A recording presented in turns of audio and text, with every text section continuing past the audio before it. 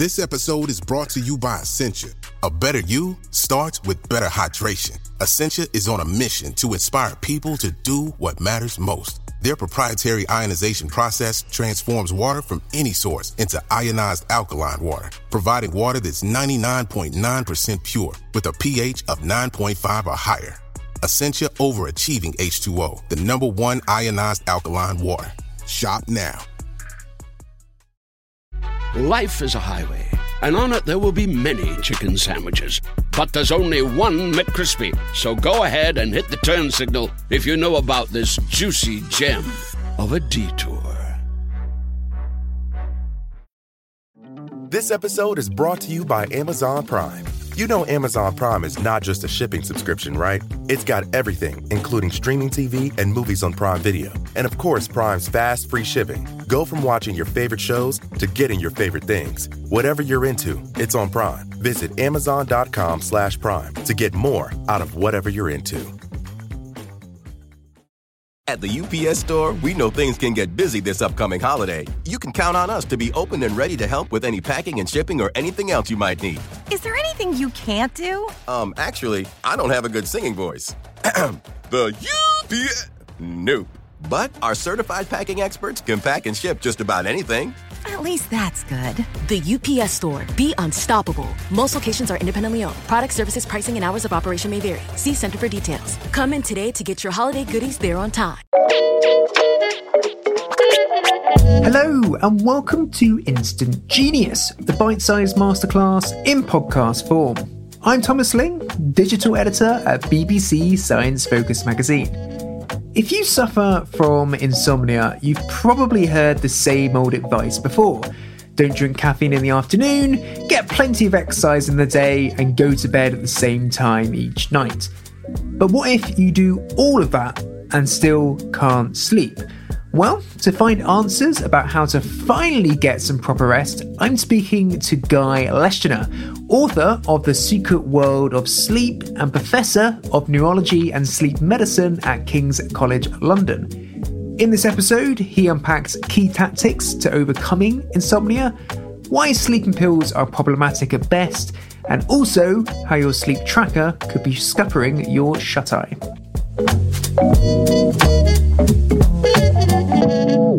Hello, Guy. Welcome to the show. Hello. Thanks for having me. So I'm going to start from the very top and with the term insomnia. So insomnia is thrown about quite a lot, but what does it actually mean? Is it just people who have problems falling asleep, or is there a more technical definition? Well, I think insomnia really encompasses a range of symptoms, but at the core of it is the inability to sleep when you want to sleep, but crucially associated with daytime symptoms. So symptoms like fatigue or tiredness or cognitive complaints. So it really encompasses people who have difficulty getting off to sleep at the beginning of the night, but also difficulty staying asleep during the course of the night, and occasionally individuals who wake up very early when they don't want to. And so really, it's the subjective experience of having poor quality sleep and of not being able to sleep when you want to. So how many people actually have insomnia? Well, this is incredibly common. And, whilst many people who are awake in the middle of the night feel very isolated and alone, actually they're a member of a very large club. We know that about 30% of adults in any one year will experience a period of insomnia. But about 10% of the adult population will experience chronic insomnia, which is where they experience insomnia on the majority of days for at least a 3-month period. So this is a huge problem. So are certain groups more susceptible to suffering from insomnia? Well, we know it's a little bit more common in women than men. We know that as we get older, insomnia tends to get commoner. And in part, that may be related to other medical issues, to medications that we're on when we get older, to the fact that we're more likely to have pain, more likely to have things like bladder issues. And that, for example, if you have depression or anxiety, it's much more likely to occur. That's not to say that young people without depression or anxiety or any other conditions never have insomnia. Of course they do. So why is it that women could be more susceptible to insomnia than men? Well, I think that that's a subject of great debate. Certainly, there are conditions that seem to influence women more than men, and those are some of the conditions that are under hormonal regulation. So women are much more likely to experience symptoms that will feed into insomnia, like restless leg syndrome. In part, that is hormonal. In part, that's because women are much more likely to have low iron levels. And we know that iron is very important for restless leg syndrome. Certainly, there are some psychological issues that tend to be more common in women than men. And there remains some debate as to whether or not that's primarily related to underlying biology or it's related to societal issues. There are other medical conditions that women are more likely to experience, particularly, once again, going back to menstrual-related symptoms, pain or other symptoms, menopause, for example. So I'm going to ask the probably quite scary question about how insomnia impacts the body physically. So what happens if you consistently don't get enough sleep? Well, it's important to start off that answer with saying that insomnia and chronic sleep deprivation are not the same thing. So we know that the majority of people with insomnia, so that subjective experience of poor quality sleep, when you measure their sleep quantity using techniques like monitoring brainwaves, that actually the majority of people don't sleep that much less than normal individuals. Their sleep may be fragmented, it may be disrupted, it may be broken, but actually the total sleep duration that they experience may not be that different. And in fact, we have very good evidence that some of the issues that we are very much concerned about when it comes to chronic sleep deprivation. So these are people essentially who are burning the candle at both ends. Things like blood pressure issues, diabetes, obesity, heart disease are actually not applicable to the vast majority of people with insomnia. So insomnia is obviously very strongly associated with mental health conditions, but that association goes both ways. So we know that anxiety and depression can result in sleep deprivation or insomnia, but we also know that insomnia seems to be an important factor in the development of things like anxiety and depression. So there are the cognitive or the psychological consequences of insomnia. There is also a growing body of evidence surrounding the association between insomnia and cognitive decline in the long term. So things like dementia. Now, that is also a rather complex relationship because it may be that actually some of the drugs that are used to treat insomnia might give rise to cognitive decline. It may be that actually one of the very early features of some of these conditions like Alzheimer's disease, may actually be insomnia. And that's certainly something that we're beginning to learn in other areas of neurology. So, for example, in Parkinson's disease, we are now understanding that there are sleep issues that will often precede the development of Parkinson's disease by years or even decades. And so it's not impossible, actually, that in the extremely early stages of some of these conditions like Alzheimer's disease, sleep may deteriorate very early on as well. But it may also be possible that actually insomnia influences the likelihood of developing these conditions. And the reason why we think that that might be the case is because we know that one of the functions of sleep is to facilitate the removal of toxins or metabolites, breakdown products of normal life from the brain. And so if you are getting disrupted sleep, poor quality sleep, or limited sleep, that might influence those kinds of processes. So is there a strong relationship between insomnia and something like anxiety? Well, I think there is a very strong relationship between the two. So if you think about it, what happens in anxiety? Anxiety is about an elevated level of perceived threat. So you are looking for threat in your environment. And of course, when you are in that sort of low-level flight, fright or flight state, then that is going to influence the quality of your sleep. because your brain is not going to switch off. That's a survival instinct. If you feel that you're under threat, then the last thing you want to do is to go to sleep. So there is that direct association between anxiety and sleep anyway. But we know that if you have poor quality sleep, that is going to elevate your levels of anxiety. Even on a genetic basis, there is an incredible amount of overlap between the genes that influence the development of insomnia and the genes that influence the development of anxiety. So from a genetic perspective, these are rather similar conditions as well.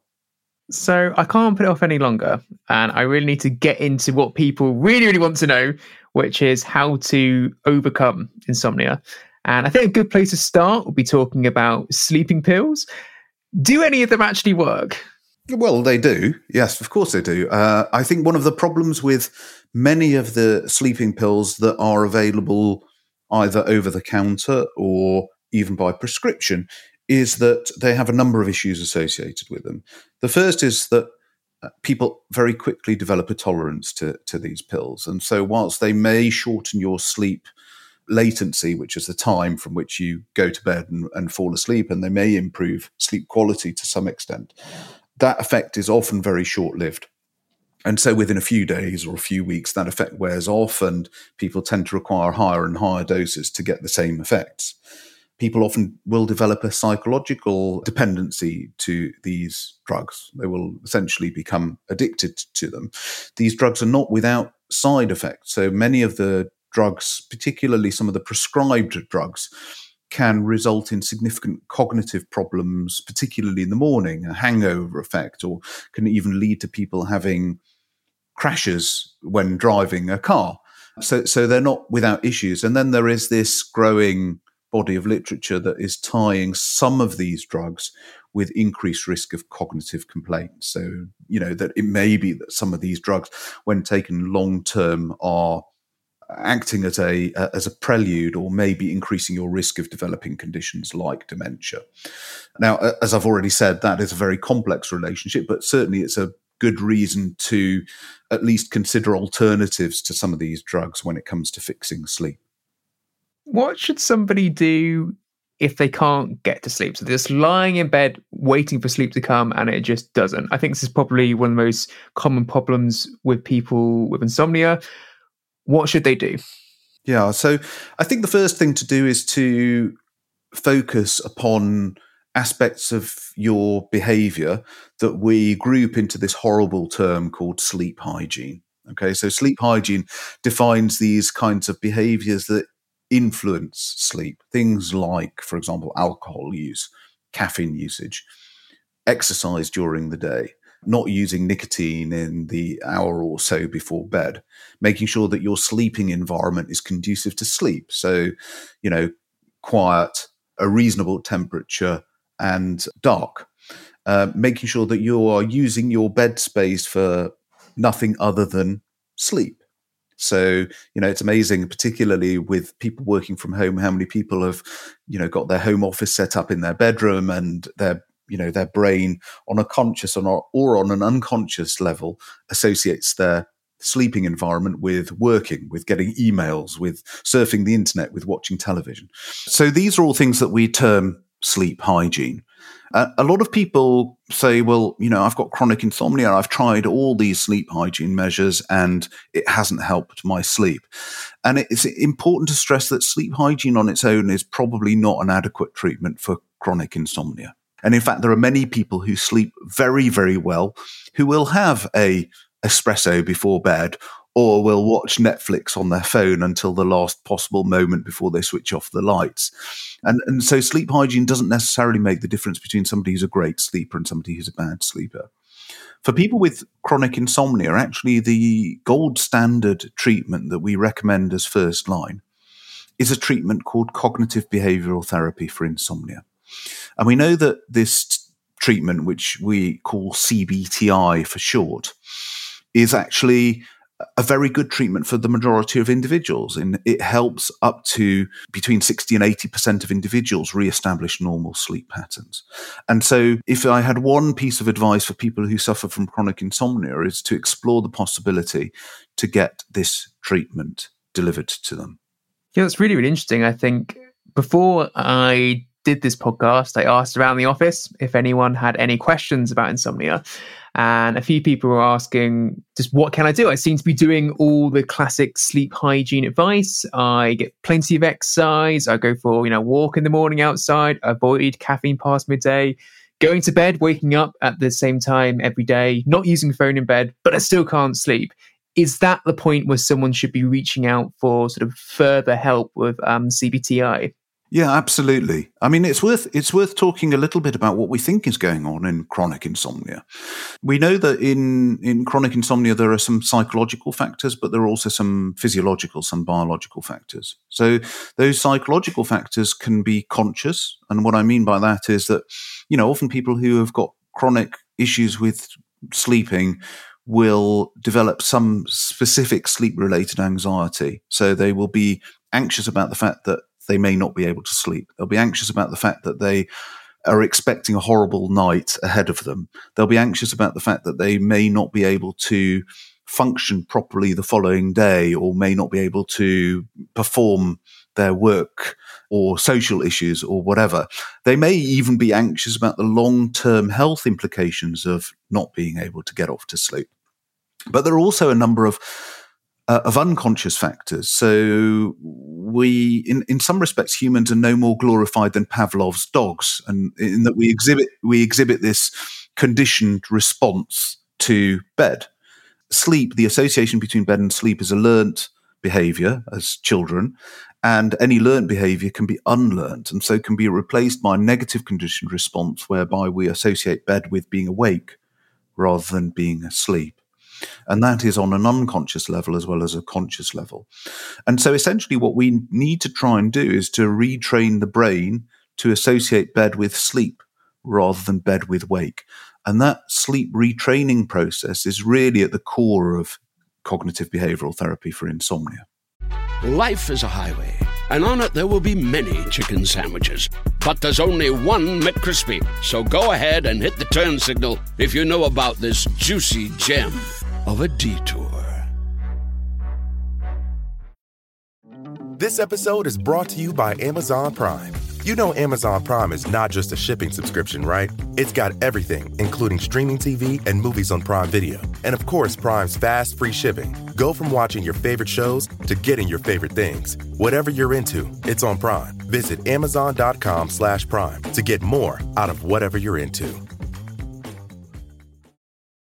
When you need mealtime inspiration, it's worth shopping Kroger, where you'll find over 30,000 mouth-watering choices that excite your inner foodie. And no matter what tasty choice you make, you'll enjoy our everyday low prices, plus extra ways to save, like digital coupons worth over $600 each week. You can also save up to $1 off per gallon at the pump with fuel points. More savings and more inspiring flavors make shopping Kroger worth it every time. Kroger, fresh for everyone. Fuel restrictions apply. Is part of this that classic advice that if you can't get to sleep after, say, 20 minutes, to sort of get up out of bed and, go and read something or do something relaxing elsewhere, and then only return to bed when you are feeling sleepy? Does that hold up? Absolutely. Essentially, what this is trying to do is it's trying to minimize the amount of time that you are in bed awake. Because the longer you are in bed awake, the stronger that association becomes.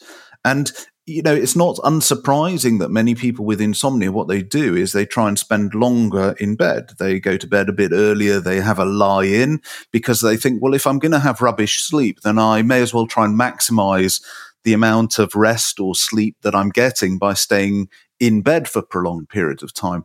Whereas actually, that is probably rather counterintuitive, one of the worst things that you could do, because you are then strengthening that association between bed and wake rather than building an association between bed and sleep. So does sleeping less effectively make you sleep better? In the short term, absolutely. In fact, one of the core features of CBTI is a protocol called sleep compression or sleep restriction. Essentially, what this aims to do is it aims to put you into a slightly sleep-deprived state, whereby it utilizes the brain's own mechanisms to drive sleep and tends to force your brain to begin to associate drifting off or getting into bed, switching the lights off with drifting off to sleep, and then trying to consolidate your nighttime sleep. And over time, the amount of time you are allowed to spend in bed gets lengthened if your sleep quality improves. And that's a very effective treatment. In fact, it's probably one of the most effective aspects of CBTI. In Australia, they've developed a treatment called intensive sleep retraining. And whilst I don't necessarily suggest this for people, because it's almost like something out of Guantanamo Bay, it's quite a useful illustration of this at its most extreme.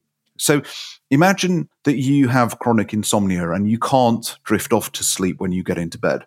So what they do is they say to you, well, the night before you come into the sleep laboratory, we don't want you to sleep at all. So you come into the sleep lab on that night, having not slept at all the night before. You're wired up to an EEG machine so that we monitor your brain waves. And then every half an hour, the lights are switched off and you're told to try and go to sleep. Now, if you haven't fallen asleep within about 15 minutes, the lights come on again and they say, okay, stay awake until the next half hour, every half hour on the half hour. If you fall asleep, then after 3 minutes of sleep as verified by your brainwaves, you're woken up again. So essentially what this means is that over the next 25 hours, you have 50 attempts to go off to sleep. And if you do manage to go off to sleep, you're only allowed to sleep 3 minutes. So you end up being extremely sleep deprived. So for people with bad insomnia, they won't fall asleep at all over the first few trials. But by the end of that 25-hour period, because they are so sleep deprived, they will literally fall asleep as soon as they're allowed to. And so what this does is it's very good at rebuilding that association between your head hitting the pillow and lights going off with you drifting off to sleep, rather than what you were left with before, which is when you get into bed and your head hits the pillow, your brain suddenly becomes very active and wide awake. And we know that even that very acute treatment can be a very good and effective treatment for people with chronic insomnia. It does sound like quite an extreme technique, but is there anything that somebody could do that's similar to that they can do from home? Yeah, well, I think that certainly compressing your sleep can be very effective. So what we generally tend to do is we ask people, well, how long do you think you are actually sleeping in total? And they will say, well, I sleep, for example, 6 hours a night. And one of the things to do is to say, well, if you are only sleeping for 6 hours a night, then what you should start by doing is just spending 6 hours in bed. So you go to bed at 1 a.m. and you wake up at 7 a.m. And whatever happens, you will not go to bed before 1 a.m. and you will not get out of bed beyond 7 a.m. for a short period of time. So what that tends to do initially, obviously, that's quite difficult because you go to bed, you're taking ages to get off to sleep, your sleep may be a little bit broken. But over time, what will happen is that you will start falling asleep relatively quickly when you get into bed, and you will wake up as your alarm goes off at 7 a.m. Now, once that is happening on a consistent basis, then you can start gradually increasing the amount of time that you are in bed. So after a couple of weeks, you start going to bed at 12:30 rather than 1 a.m. and gradually increase it up to a point where you've kind of hit the optimal amount. So in that circumstance, if someone's going to sleep at 1 a.m., what should they be doing while waiting for sleep? So is the advice about, say, not watching TV, does that hold? Or is that actually a good way for people to unwind before that?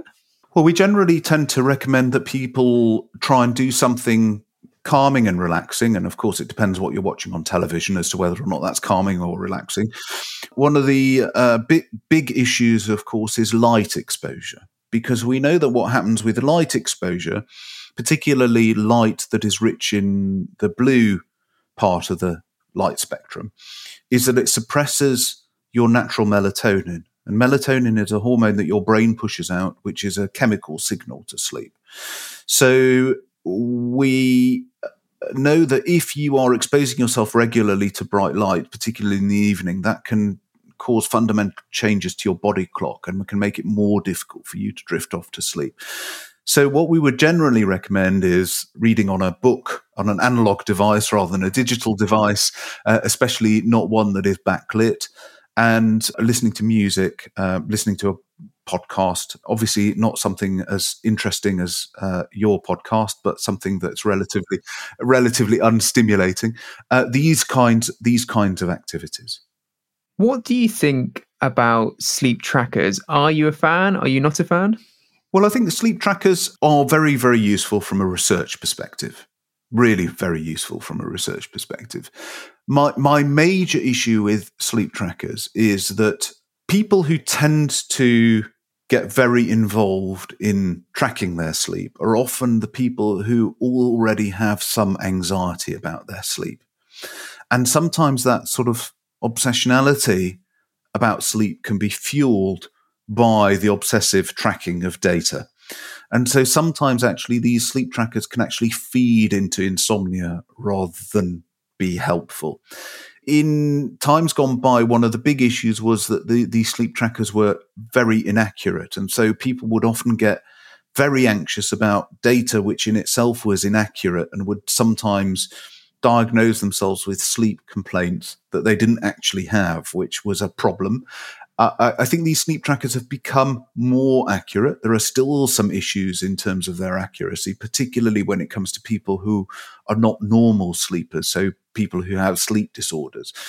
And so generally speaking, I say to people, look, if you are worried about your sleep, if you think your sleep is of poor quality, then please just put the sleep tracker away and go and speak to somebody about your sleep rather than obsessionally tracking it. What about meditation? It's one of these sort of solutions that is often sort of banded around. Do you think there's any solid clinical evidence that meditation will help insomniacs? Yeah, I mean, I think meditation is another term for sort of spiritually based mindfulness. And we know that mindfulness-based therapies are very useful in trying to address that low-level fright, flight, or fight response that is so negatively impacting upon sleep. And in fact, there are some mindfulness-based approaches that are part and parcel of cognitive behavioral therapy for insomnia. So I think as part of the overall treatment strategy for chronic insomnia, I think these can be very useful indeed. Could it help with that anxiety that people have before bed? Like earlier you were saying that whether people know it or not, they're having that performance anxiety about sleeping. Yes, absolutely. I think that is very much helpful for some of that sleep-related anxiety, and a variety of different techniques are used in standard sleep therapy to try and help, be that progressive muscle relaxation, other mindfulness-based approaches, distraction techniques, a whole range of things. So I think really, if mindfulness or meditation works for you, then absolutely you should be doing that as part of your standard behavior pre-sleep. You sort of mentioned a few then, but it'd be good if you could unpack it a bit about some of the other techniques that people could use to process that anxiety before sleep. Well, you've already mentioned meditation or meditation-based techniques.